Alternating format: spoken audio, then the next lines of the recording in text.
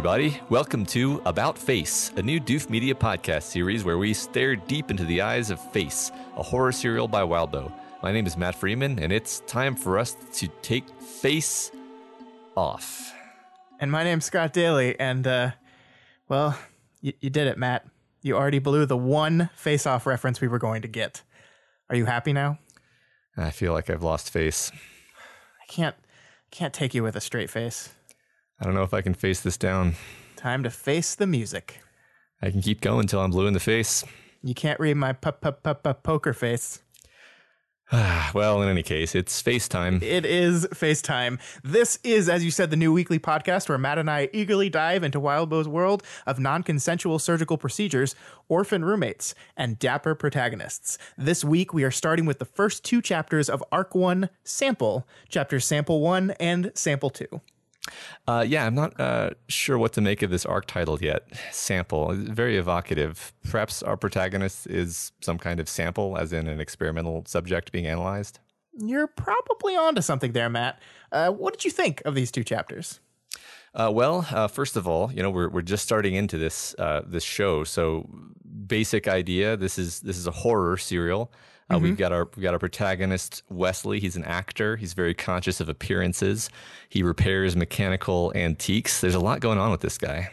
Yeah, he is very mysterious, right? We've got this guy. We learn throughout these two chapters that he had a past where he was like a child actor or something, and then felt that his parents were maybe not abusing him, but being so unfair to him or so terrible to him that he had to run away from home, get a new identity, become a new person. And it's only through his brother and sister, I guess, that he's now back in contact with a family that he hasn't dealt with in a long time.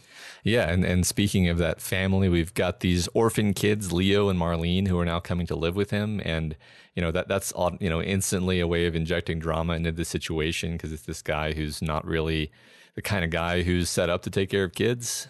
Yeah, exactly. And the thing that I like about this so much is that we have Leo and Marlene, and they are like diametrically opposed kids, right? We have Leo's the younger one. He's kind of in a shell shock to what is implied. I don't think ever directly stated, but what is implied is the death of their parents. Mm-hmm. Marlene, on the other hand, is a little bit older. She's like 12, I think, loud, outspoken. She goes on a destruction rampage in their house, completely destroying everything that Wesley works on. Like, as you said, he repairs antiques, and his house is like lined with all these different antiques, and she just kills it all. And I think this is great because it actually does a good job of defining our protagonist here, because there's this little girl like kicking and knocking over and destroying everything of value in his house, and he's just kind of calmly standing there. He's angry, but he's a guy who is so good at acting, so good at putting on a calm face, that he doesn't react in any kind of way. Yeah, I agree that there's a lot of small things that tell us a lot about Wesley, how like you said, this is kind of his livelihood. It's not like he doesn't care, but he's just so in control that he just lets it happen, because he knows that it's kind of better for her in a sense to get it out of her system. Yeah. Like just little things that make you like, man, I really want to find out more about this protagonist. Sure. Yeah. It does a very good job of setting up the mysterious protagonist. Like we know a lot about him. We're in his point of view, but there's a lot that he's not telling us. Yeah. So then into this already rather complicated scenario, we have these mysterious watchers. Ascent, Sunny, Hart, and then later Box is introduced. And they're introduced to us in this weird way, Matt, right? Because like we cut away from we have like the start of this chapter is like very typical like family drama stuff, right? Mm-hmm. There's a brother who's dealing with a tough past, and he has these kids. Like this is the start of basically any like daytime television or regular TV show. It's like, oh, there's this crazy bachelor and these new kids wind up on his stoop. Mm-hmm. And then suddenly we cut to this conversation that's going on by these people named Ascent, Sunny, and Hart. And as you said, Box, that are clearly watching everything he does and commenting on it. Yeah, it's creepy. It's kind of the first indication that this is going in a horror direction, that things are going to go off the rails. One really interesting element that I just can't wait to find out more about as this progresses is the lenses. So like it's not just horror, right? It's like it's science fiction, but it's like near future science fiction because they have these what I suppose are contact lenses that overlay reality with images. So like his whole apartment is decorated according to his own tastes by his lenses. Yeah, it's this really interesting element that's very casually introduced into the story because at the outset things are just kind of normal, and then the first indication that we get of like what time or what technological setting we're in is when he walks up to his front door and it says like the lock appears and he like looks at a code with his eyes to unlock the door. And that's like the first moment we get of like, wait, hold, there's something different here. And yeah, as we go through these two chapters, it expands out that we're in some kind of future technological society that things have advanced, but at a very like realistic level where it's just kind of, this is maybe what things will look like for us in 50 years or so, because they mention the idea that back when he was younger, all they had were smartphones, right? So this is, I mean, maybe only 20 years in the future. That's kind of what I was thinking, actually. Like I was imagining 10 to 20, honestly, which is a fun time frame where you kind of keep one foot in our reality. Everyone still lives in apartments and there's no, space stuff. There's no like super AI stuff. At least I don't see any indication of that yet. And it's interesting because we these mysterious watchers are presumably able to keep such good surveillance on him because it's the future, so the technology is allowed to be a little bit waffly. They're allowed to do surveillance things that you can't quite do in our world because they have future technology. So one thing that I'm interested to see where it goes is this neighbor Roxanne, who comes over and like. There's clearly a pre-existing relationship there, and at a certain point, the interlopers are basically like, "Yeah, we're gonna have to get rid of her," and you're like, "Oh no, I already like her." Yeah. Well, it's interesting because she comes over.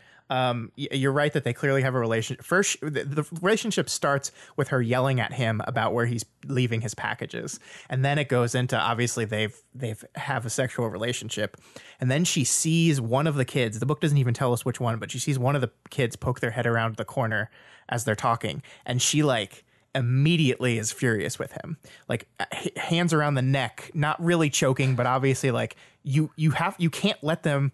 There's a hint of another job, quote unquote, that we don't really know about. Like he has his repairing antiques, but he's doing something else that's not exactly legal that we don't know about, and having these kids around really complicates that. And she's very, very angry with him. But yeah, then our three observers react to her involvement completely negatively. As if she's going to encourage him to do stuff that they don't want, which is surprising because she's the one being like, you got to get rid of these kids, which means that maybe they want him to have the kids around.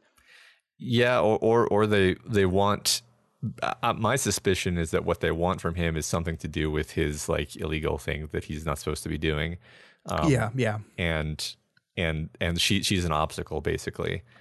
And, it's interesting to me that the mysterious shadowy figures, like at this point in the story, they could be fundamentally like looking out for him, like maybe this is something that happened to him and they're looking out for him, or they could just be evil. But I guess it's time to get into the the escalation, where Right. basically this chapter ends pretty much with 6 men coming into his room at night, grabbing him, and then he wakes up in a cell, it basically situated in a circle of cells with a animal mask basically drilled into his face. Yeah, drilled into his face. Yeah, because they offered to him to put it on by choice, right? They appeared in his TV and in all his electronics. Basically, they appeared with their symbols and said, "Do this for us, please." And he, this guy's really interesting, right? Because how he reacts to this is fascinating. He does not react to his TV talking to him in a way that I would, where it's like,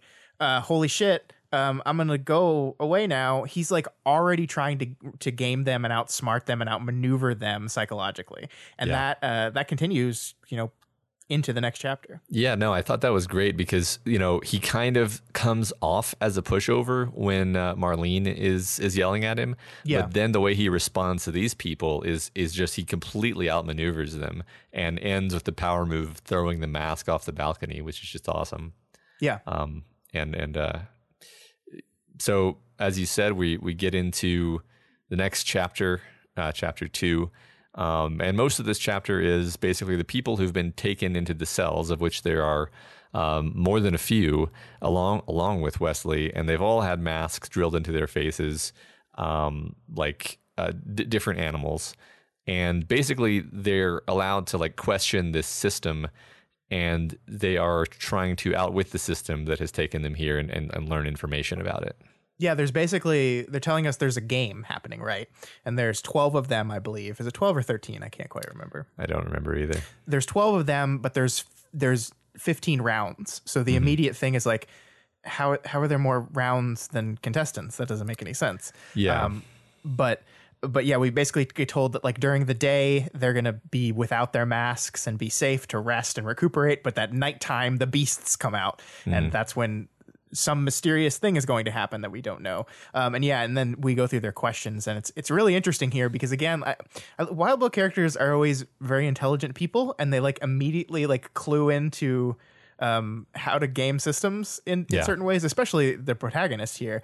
Some of these guys are not quite as good at it and waste their questions, but I love seeing through Wesley's head where he's like immediately like, oh, they're answering only vaguely. Like we have to be very specific. And we also see that some of the other animals saying that out loud too indicates how smart they are. So we're kind of like defining our characters via this question and answer session really well. I really like that. Yeah, I agree completely. This is a very like Wild Bow mastery of character thing where you just know that you're going to learn about each of these characters, and they all seem to have their own angle, their own thing going on, different reasons why they're here. Some of them even seem to have like a different level of awareness about like what could be going on already. And you know, so he's able to signal actually to Rabbit, give a subtle signal that basically they're both able to interpret to mean that they should meet up the next day. Yeah. And it basically it works out. And, you know, so now you have these two characters meeting up at this coffee shop and, you know, extending this weird thing that's going on into their real lives. And the chapter wraps up with, you know, the promise of future conflict between these characters. Yeah, I like this a lot because, you know, the most of the chapter is spent kind of establishing Rabbit as this sane one of the group. Like Rabbit is the one that suggests a meeting and is like suggesting working together, and some of the other ones immediately shout them down. They're like, no, that's stupid, like that's dangerous, why would we ever do that? And then Wesley, being our smart protagonist, like signals her with his pocket watch, shines on her. So we think, oh great, our character's got an ally, everything's gonna be okay. And then she immediately has a gun on him, and we're like, what? Yeah. What? Right, yeah, what's going to happen next? Yeah, there's so many mysteries here, right? We don't know what the purpose of the game. We don't know really anything about the guides. I forget what it calls them. Yeah, Ascent, Sunny, and Heart. We know like there's some mysterious corporation. They claim they're doing this for research, but they need money.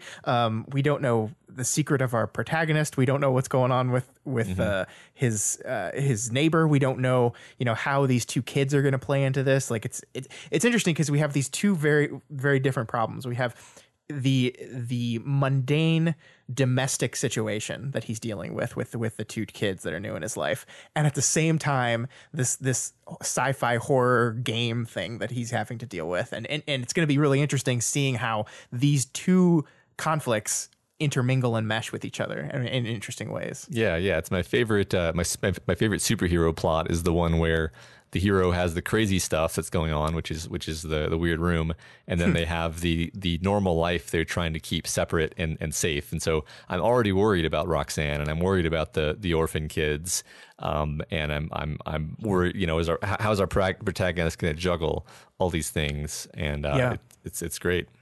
Yeah. So I'm just really excited to be starting this journey because it would just drive me absolutely crazy if this was all we got, you know.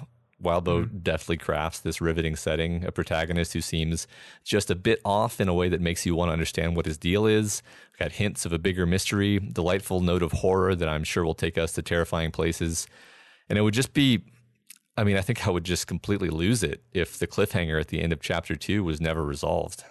Yeah, I really feel you there, man. Like, just imagine if it just ended, if we just never found out what happened.